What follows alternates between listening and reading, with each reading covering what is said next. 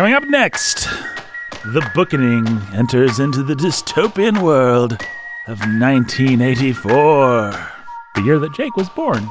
True.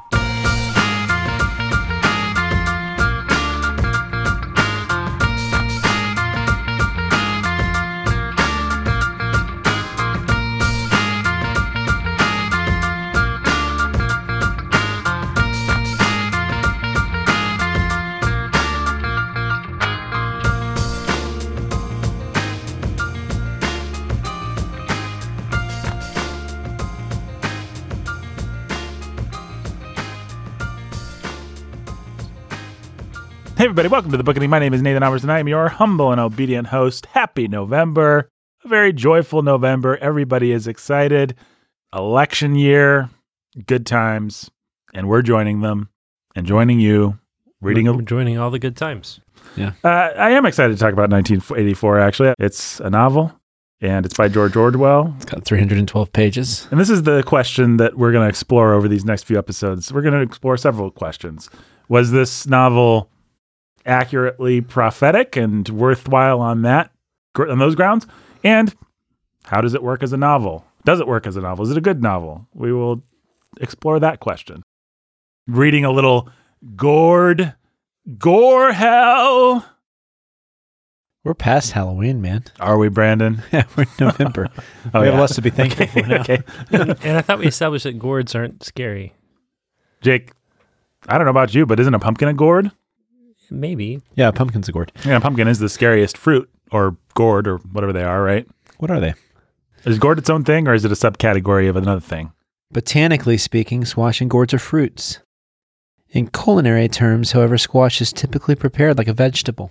But apparently, a pumpkin is a squash, but also a gourd. Whoa. What?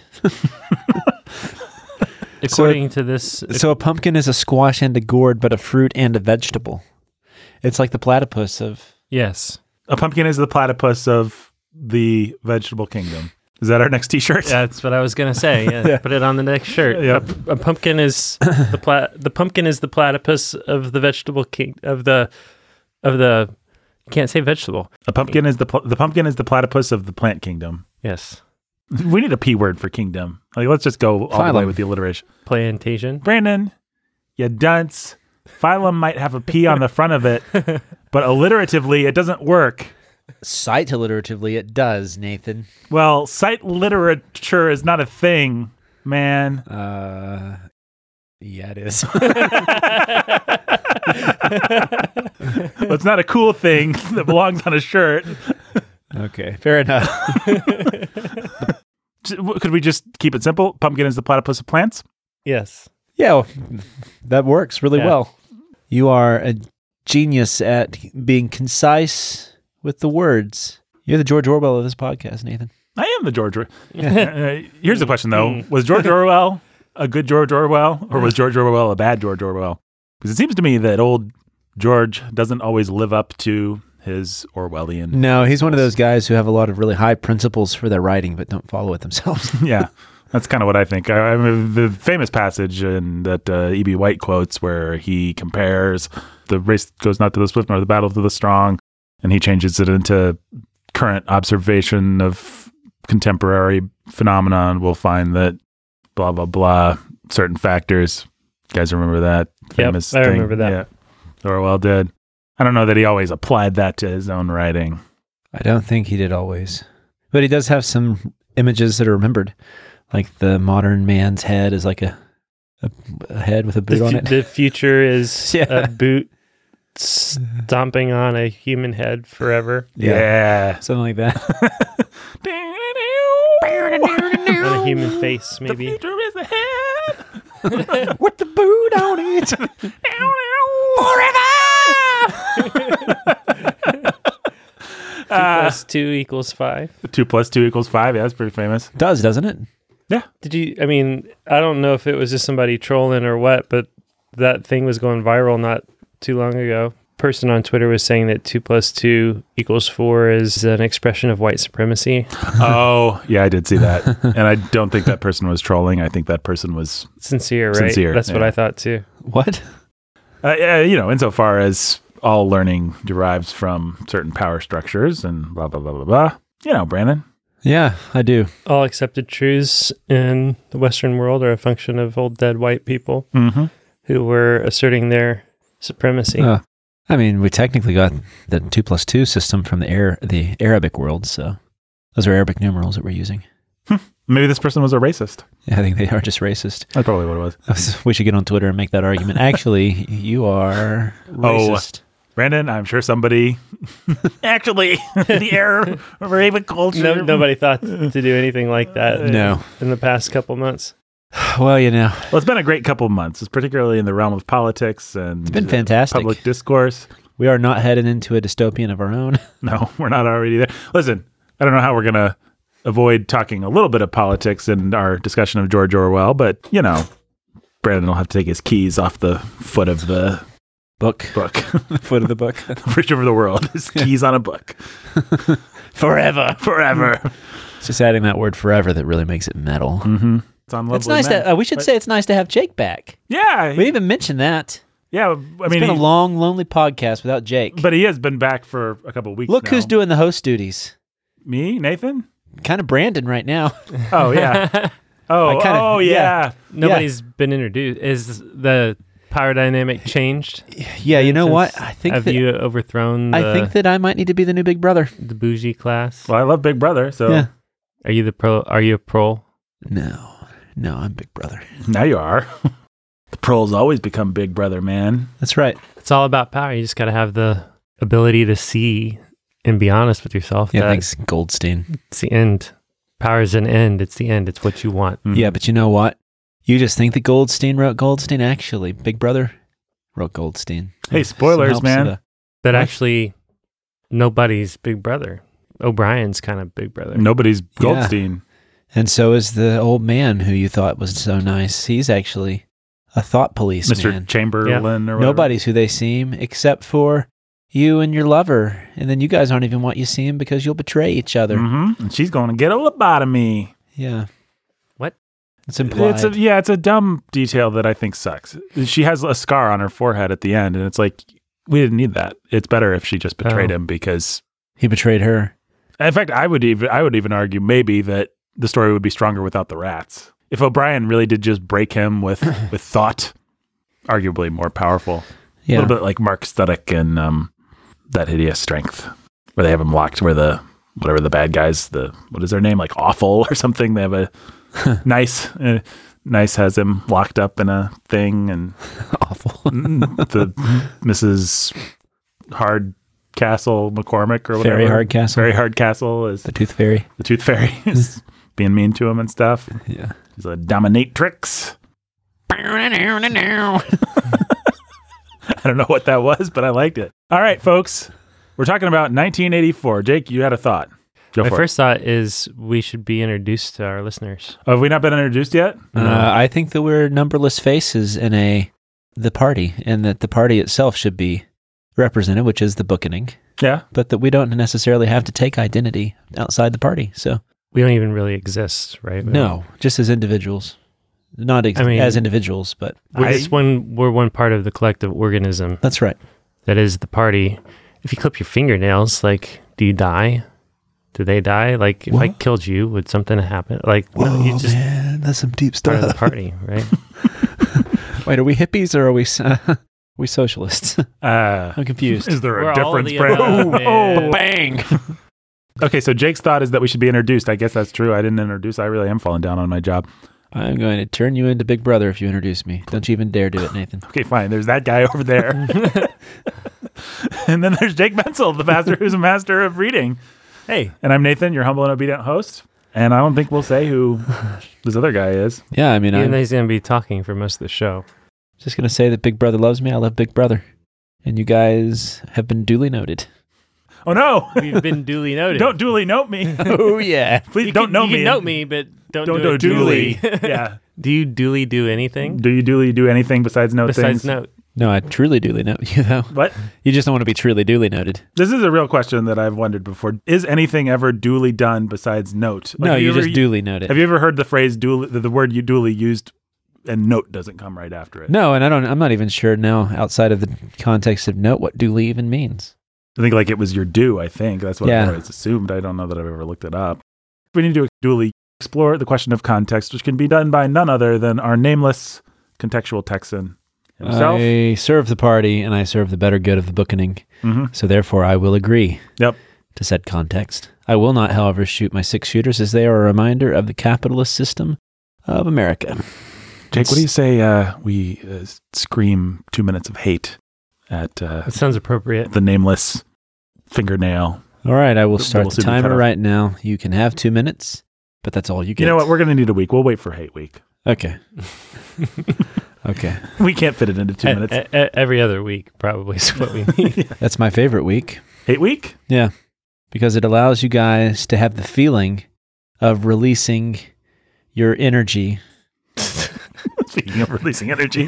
This is my stomach. But actually, yeah. Nothing's being released, I promise. He said hate week, not 8 week, Jake. Oh, man. I had that one in the chamber for Brandon, but I used it for you instead. Oh, good job from taking that from me, Jake. Oh, I Taco just, Bell, my stomach's growling. yeah, for our Talking. We don't know if the mic picked that up, folks, but it was the sound of Niagara Falls, basically. Well, I mean, I don't know if it's not. It's, it's just a stomach growling. It's not like, it was a loud growl. okay, but that's, yeah, okay. I'm sorry, my metaphor wasn't as good as wasn't a good visiculation. What was that thing you said earlier? A Visticulation, yes, was the word that he said. where I was like, "There's no such thing as visiculation." Then Brandon adjusted his little monocle and took a sip of sherry and said, "Actually, Nathan, there is." Are you guys rewriting history here? I don't remember this. What was it? Sitepo? A Sitepo. Yeah. A Sitepo. I don't know, man. Let's do some context. Yeah, let's do some context. 1984, George Gorhell. Nathan, that was so last month. It's Stop scary. it. It's a dystopian. Oh, yeah. Well, people.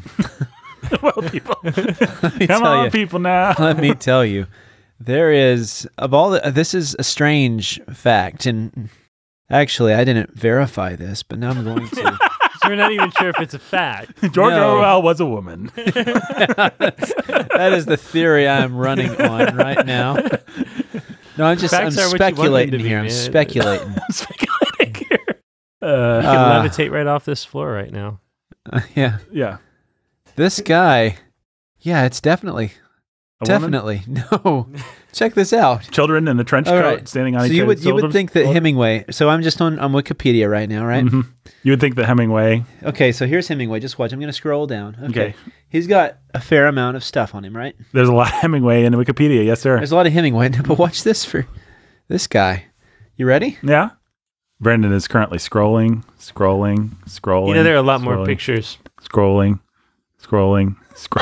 I've noticed there are more pictures. If That's the main thing that I've noticed. But look at that. I'm still scrolling. This guy gets more written about his boring life than anybody else. I mean, it's not like there's that much that happened with this guy.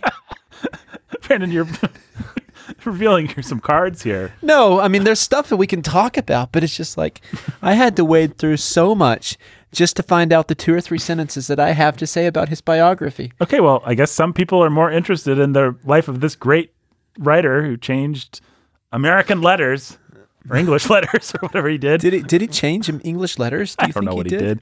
I mean, he introduced one of the most prominent styles of literature that we have today, the dystopian Mhm. or political.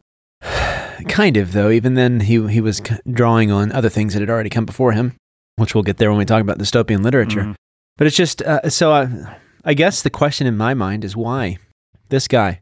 He's got like sort of the aura that surrounds him that surrounds Ayn Rand. And I think these writers who typically do this sort of book, write this sort of book, Mhm. draw this particular crowd that kind of turns them into a hero. And so that they get a Wikipedia page that I think is probably 4 times the size of Ernest Hemingway's. Well, there are certain authors that can go, their slogans and their ideas and things can go on a poster in a dorm room, let's say, or a... Ernest Hemingway didn't give us concepts that we use every day. Yeah, man. Like Newspeak, Big Brother. Big Brother. That's true. Like, I mean, nobody in this room is going to argue that Orwell can touch Hemingway as a writer. But if you just look at popular impact, cultural impact. Hemingway's kind of actively disdained by a lot of people, everybody. But Orwell's given lots of people handles. Yeah. Or lots of things, you know. How many times do we make fun of the fact that Big Brother is listening on our iPhones or watching us on CCTV cams or whatever? Right. And that whole concept comes from Orwell, or at least he popularized it. Yeah. Yeah, and so he's one of these characters that I think the way you make sense of him is just to briefly touch on his bio, he has an interesting history because even today he's looked at, people have mixed feelings about Orwell. His main writing career was as a journalist, and his main writing career was also kind of as an incendiary journalist in the sense that he was a bit like the Alex Jones kind of camp, even though he wasn't crazy like that. He was actually one of the people's favorite facts about Orwell is that he was also a socialist. Mm-hmm. Yeah. But he wasn't like an extremist socialist. He was actually a fairly still English conservative even towards the end of his life. He just had these reporting projects that he did. So one of his first books was called The Road to I guess you say it Wigan, Wigan Pier. But so what he had done, so this was after, so he grew up in India. He had a fairly successful, wealthy family. Then he would go off and try to start a career as a writer, a journalist, some mild success. Then he would actually have a teaching career for just a few years. So this was right after that period. So he had, the first part of his life was just fairly normal, went to a boarding school, but he was known as being a fairly isolated boy with just like a couple of friends, but also he really loved to fight and argue. That was one of his favorite things to do, fight through argument. He wasn't like a fist fighter or something. But he was known as being someone who would argue, and he was actually, at college, known as a fairly unpleasant person because he was just always arguing, always finding a way to rile somebody's feathers. And so that's why, in my mind, I began to think of him as the equivalent of someone who's just out to say, and through journalism, sometimes some shocking things, because that gets them attention. Now, that said, later in his literary career, he would write some essays on other writers, and one of his heroes was, can you guess who? As far as writers who had come before him.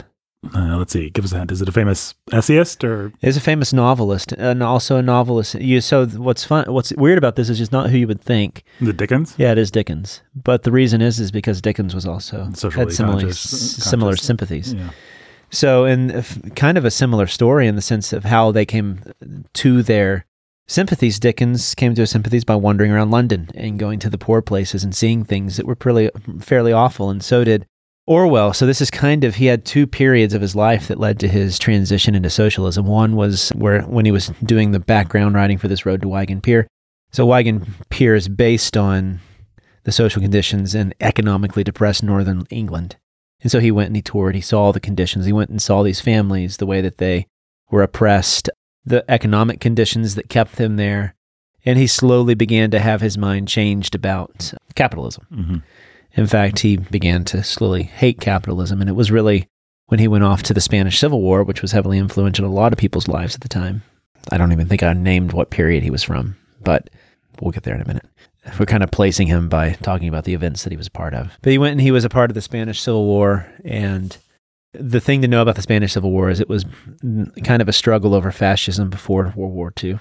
And so you had a lot of people that went over there to try and take part in this with the rebels. That's what Robert Jordan and Robert Jordan, in that book that we read by Hemingway. That's For Whom the Bell Tolls. For Whom the Bell Tolls. And so he took part in that, and it was really after that he, one, saw the threat of fascism, but also was convinced to become a socialist, and that would kind of dominate the last part of his career. He became a successful essayist, was a very famous essayist. He would write for some prominent journals, but really what made him his name as far as a figure in literature was when he wrote Animal Farm right after World War II, and that kind of encapsulated his position. And then he would write 1984 as well, and that would kind of just further it. So but those are the two things that he's really remembered for as far as fiction goes, would be Animal Farm, which in 1984, and one of the authors that I'm sure most people have to read in high school.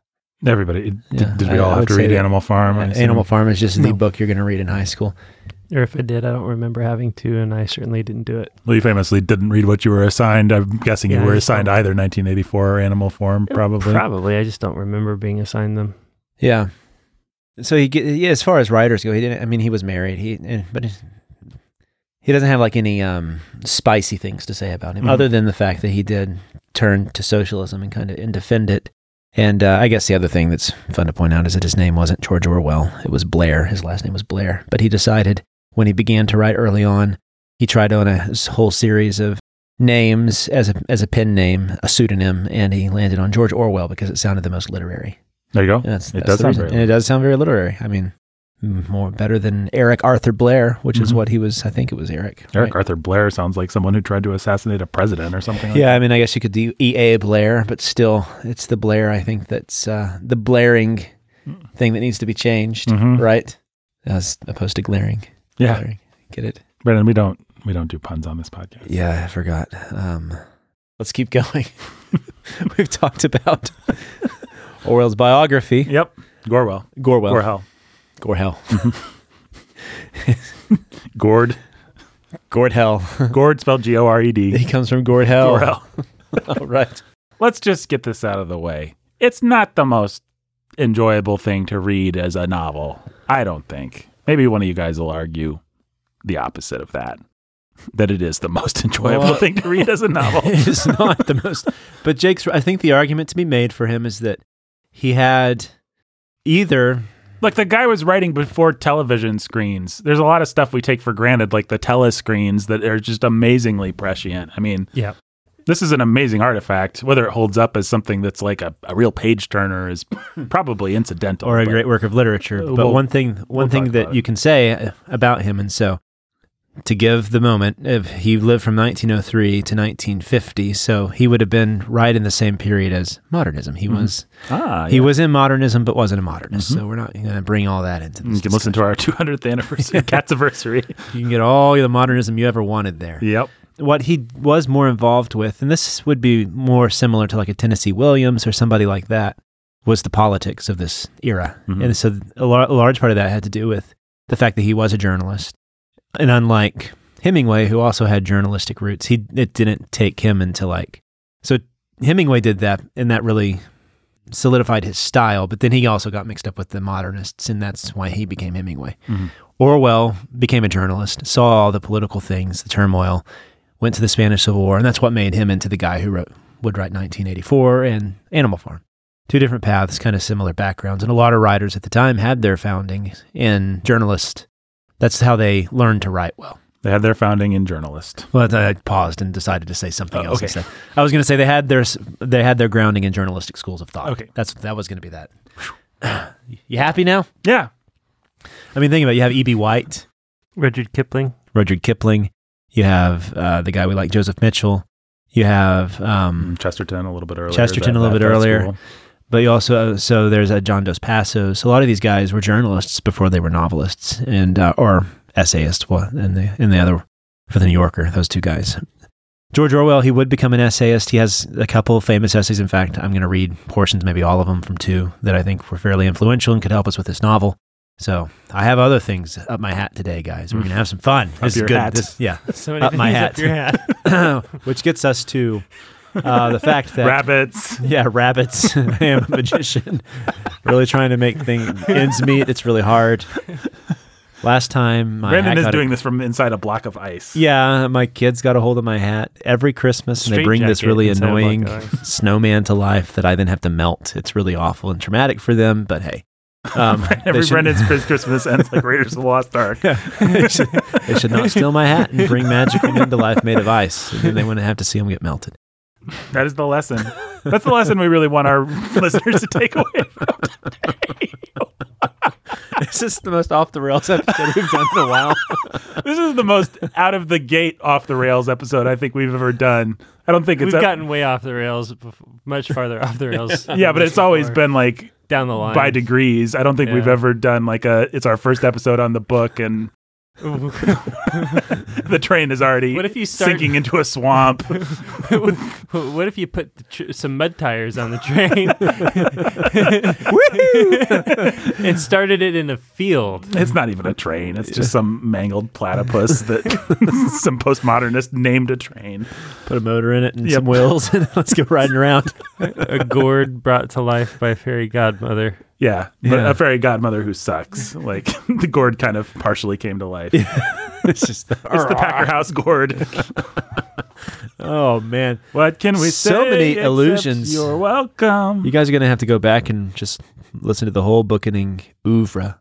Oeuvre. Yeah, we promise that not every episode is like this, but Speaking of words, they're Yes. fancy. So that T-shirt design is going to have a platypus drawing a pumpkin carriage off the rails. Speaking of words that are fancy, like oeuvre, but also sound made up, like Jake pointed out, Orwell did give us a lot of neologisms with this book. So we have Big Brother, we have Thought Police, we have double think. Newspeak, Doublethink, Thought Crime, stuff like that. And so this was definitely a novel that was heavily influential on the way that we think about the world today. And part of that reason is because, A, he was a journalist. He was a part of... He was trained to go out and observe the world and then write about it for journalism, you know. And so, Okay. I was wondering what a journalist was. now that we've established that, Okay. So he was But- from the school of journalists who go out and write about the world for journalism. yeah, well, the point being that the world that he observed, With his journalism now. It's like a Miss America pageant. So, like, journalists from the journalism school went out to write things about For the world, journalism. like They for shaped- the journalism, they shaped his And- politics and turned him and the political towards the socialist and mindset. socialism. Oh, of and once it. again, he was doing his journalism for journalism. For journalism. Yes, he was, Nathan. Very good. I'm glad you're listening and learning. I'm listening. I could confirm one part of that equation. Oh man.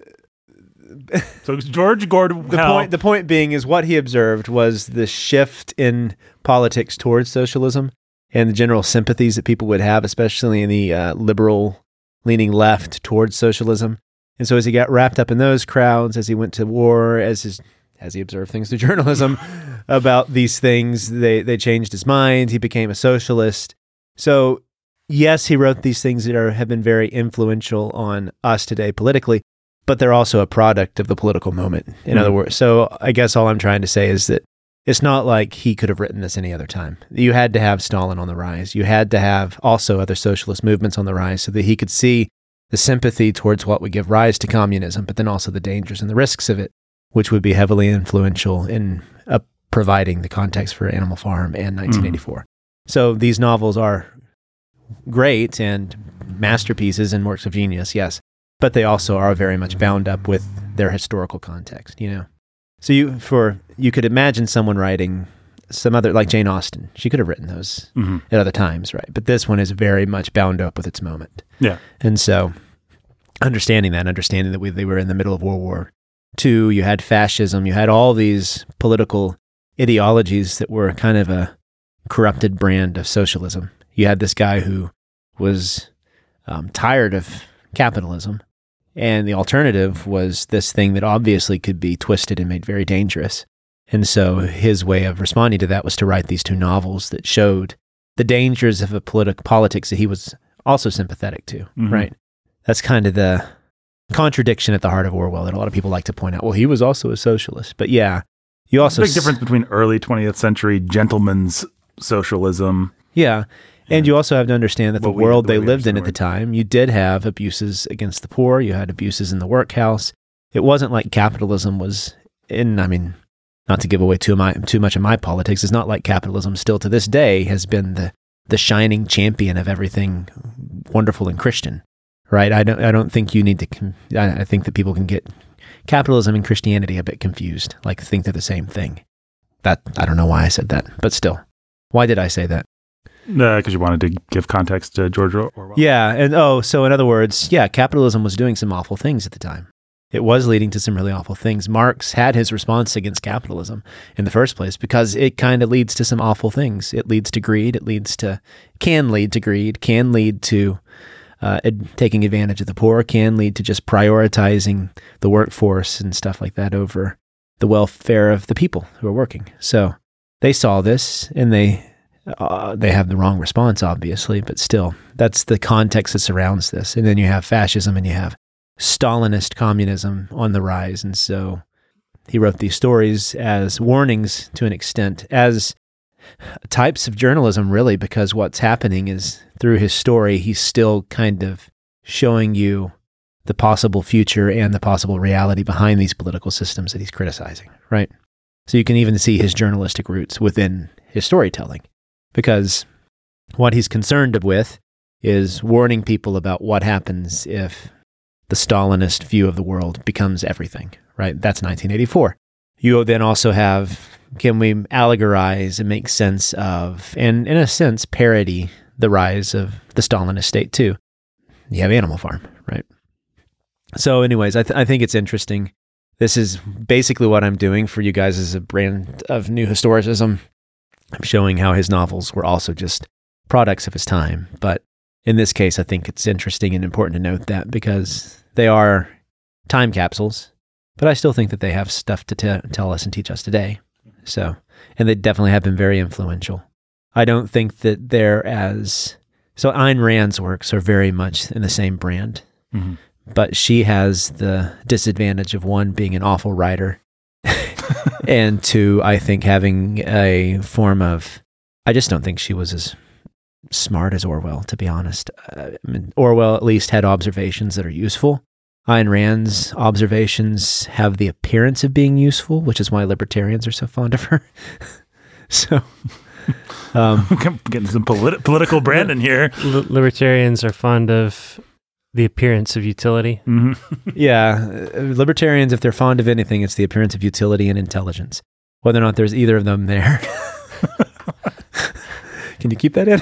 I'm keeping it in. Okay. Some libertarians. Yeah, some.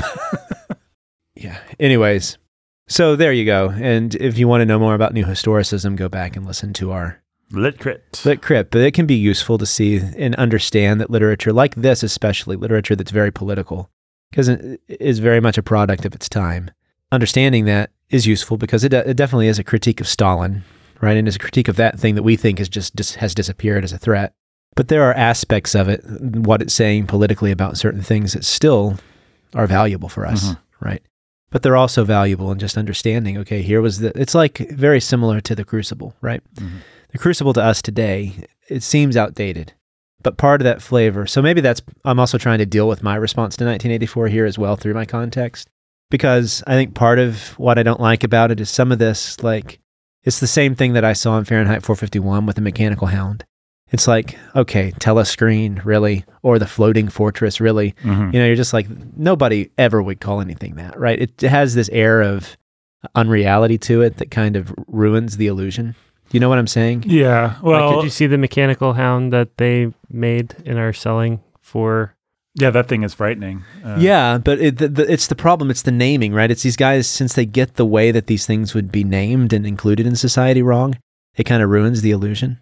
Like you know what I mean? But you have to... it seems almost silly and over the top. Well, once they say it, once Orwell says newspeak, nobody can ever say newspeak, right? And you can't, and you have to imagine a world where any once army Orwell would makes the idea of telescreens, it has to be television.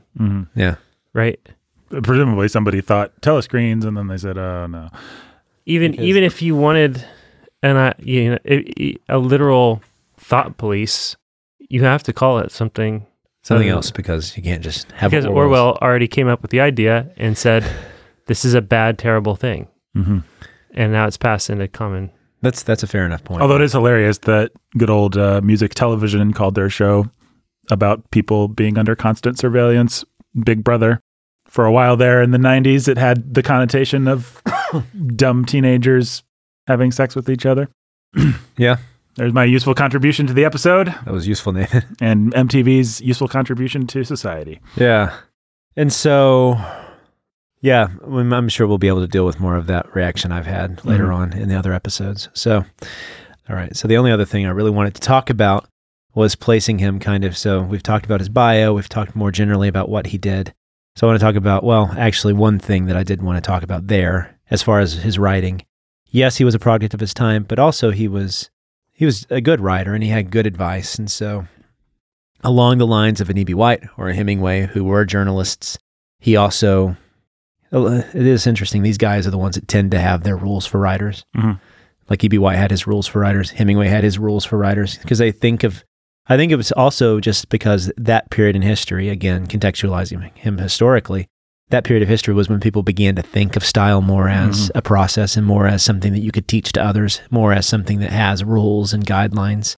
The New Yorker had to, because they wanted all their writers to kind of be the same, right? That's actually where Hemingway came up with his rules, was because it was the rules of the Sun or wherever he was writing for, right? Those were like the guiding principles of that newspaper to make the writing the same. Well, I think it's what happens to anyone who has talent that finds themselves in a volume business. Orwell had to write hundreds and thousands of words a year, and he needed some principles because he was going to have to turn over things really quickly. Yeah. And so his famous rules are: never use a metaphor, simile, or other figure of speech which you are used to seeing in print. Mm-hmm. So good rule. Kind of the make it new principle of Ezra Pound. Mm-hmm. Never use a long word where a short one will do. Generally, that's a good rule. If it is possible to cut out a word, always cut it out. That is definitely a good rule. That's omit needless words, which technically White figured out a way to say White it shorter. figured out, yeah. Strunk did. Never use the passive where you can use the active. Never use a foreign phrase, a scientific word, or a jargon word if you think of an everyday English equivalent. Break any of these rules sooner than saying anything outright barbarous. I like that one. And those are his 6 major rules that he had for writers. Why I joined the ILP, and then also, what is fascism? This might actually be a good way to read these 2 things to give us context before starting the next episode. You want to save that for then? Yeah. Give us some meat there. So really the only last thing I really wanted to do, as far as broad genre stuff goes, just briefly talk about dystopian literature, because I think it's useful, because this is a dystopian novel. What is dystopian literature? What is dystopian literature? Yeah, dystopian literature is a brand or a type, a genre of literature that deals typically with, sometimes in a post-apocalyptic, sometimes just a state that's fallen apart, but it's focused on a government that is totalitarian and dangerous and frightening. And it's more interested in the governmental structures. That's kind of the focus of a dystopian novel. So they focus on the societies and cultures that appear often stable and put together, but actually have this governing force behind it that's dangerous and scary. As opposed to an apocalyptic novel where everything's a wasteland and the government's gone. And yeah, sometimes they'll be dystopian. I mean, there'll still be government structures, but for it to be post-apocalyptic, you need to have had the apocalyptic event, right? And so post-apocalyptic novels can also be dystopian, but dystopian has that flavor of the governmental control and oversight. And so or at least the societies and structures. So one of the earliest examples would be Gulliver's Travels by Jonathan Swift, because he is looking at all these strange cultures and the Brobdingnagians. Is that what they are? The horse people? No, those are the giants. Oh, yeah. I forget. Yeah. So, Brobdingnagians, the woohoo, the yahoos, the Lilliputians are the midgets. Then you have the yahoos. I think those are the horses. And yes. And whatever the name is of the savage horse-like humans. Yeah. And so that's one of the earliest instances people have of dystopian literature. Some other examples of dystopian literature, I've never read it, but Zvezdny's Zamyatin Zwi was 1921. It's often considered to be one of the first actual modern dystopian novels. It probably would have been heavily influential on Orwell. Right. It's about people who have to live in a glass house, so the government can always see who they are, and instead of having names, they're just given numbers. Yeah, fairly similar, actually, to 1984. It would be after he kind of wrote some of the earlier, most prominent dystopian books, but you also would have A Brave New World, I think it was before him. Then you also have, later you would have Fahrenheit 451. But those are often the ones that people will look to as dystopian. That Hideous Strength is technically a dystopian novel as well. Dystopian literally means bad place, and apparently it was coined by Jeremy Bentham in 1818. But he actually had the term cacotopia, which now if people use it, they generally mean something even worse than a dystopian universe. It means anti-utopia. Utopia is a perfect society, so obviously dystopia means a deformed, bad society. Doesn't the word utopia technically mean a never place or a not place or something? That could be right. I seem to remember from the vague time that I knew something about Thomas More. Yeah, and so here's a pretty fairly definitive definition I got. They involve governments that are tyrannical or authoritarian in nature. Among the rules of these ruling classes involve segregation, dehumanization, lack of due process or justice system, repression of ideas, religion. But you have that idea. So the big idea is the idea of the big brother, right? And so definitely 1984 falls into that dystopian category fairly strongly. It is a subgenre of sci-fi, speculative fiction. Really kind of codified itself in the 1900s as a separate genre of literature. Like, I don't think that H.G. Wells, when he wrote The Time Machine, or definitely not Jonathan Swift when he wrote Gulliver's Travels, were thinking of themselves as dystopian writers. But so it became a genre that was self-conscious and therefore, in some ways, more powerful to do what it needed to do, which is generally warn people about what would happen if they don't change their political mindsets.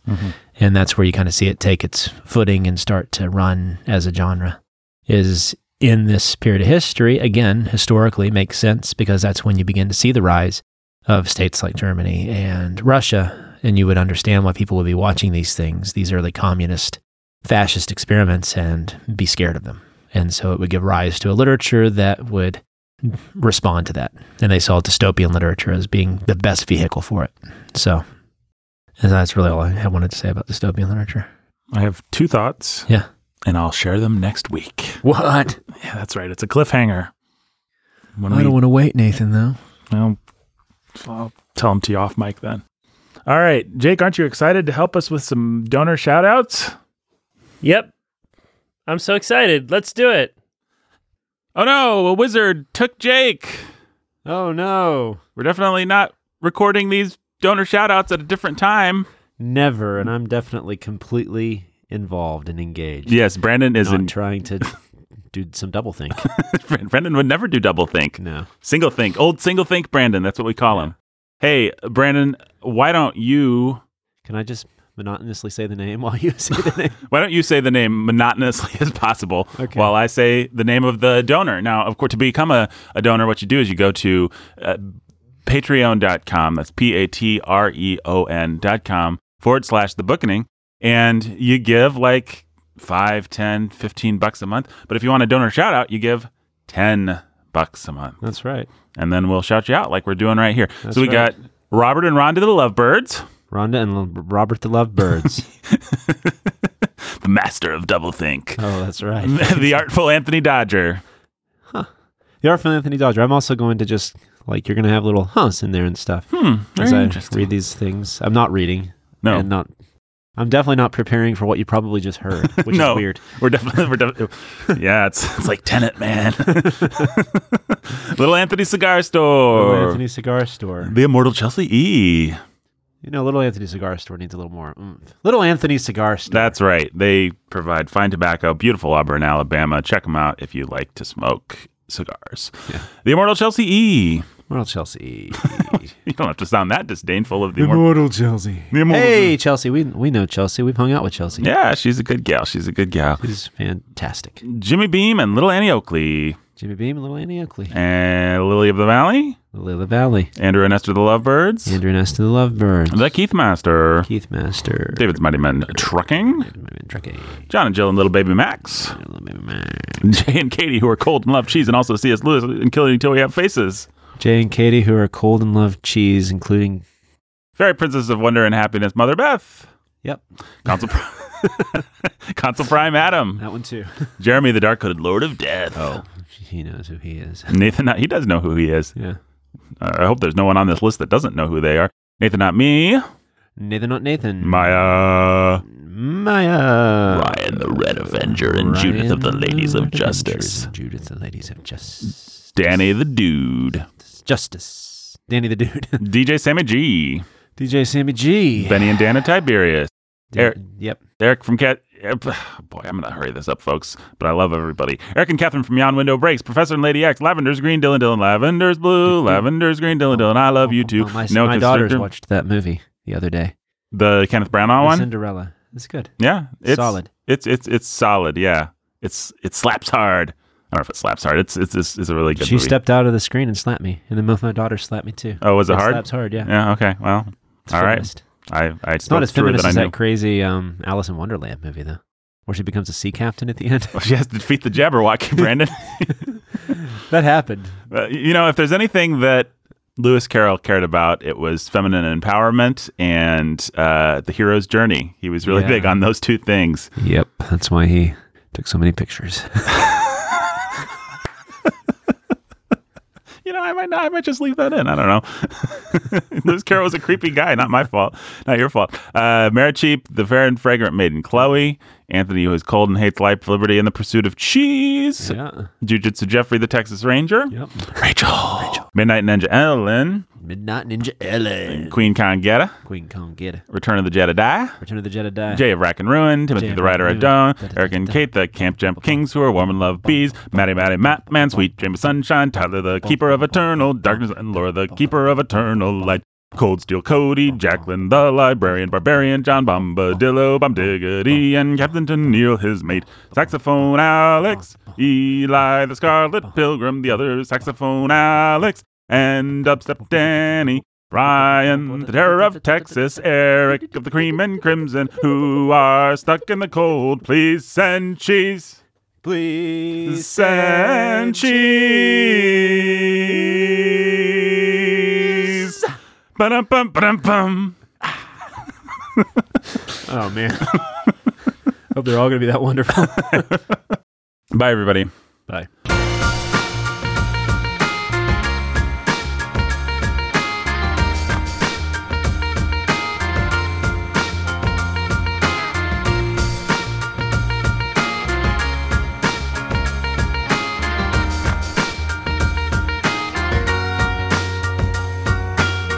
Thanks for listening, everybody. Thanks, Brandon. You're welcome, Nathan. Oh, Jake's back from the horrible thing that happened to him. I'm glad he survived. Yep, I'm here. Bye. It was terrible. Thanks for doing that to me. I didn't do it to you. I think you did. I didn't do it. Jake has his ways. You shot him in that one episode. Early booking. He doesn't die. Jake doesn't die. He is stuck everlasting. Jake don't A die. deathless being. I am Big Brother. Yeah. Jake don't die. Jake don't die. Oh, I have 3 thoughts. All right. We'll be back.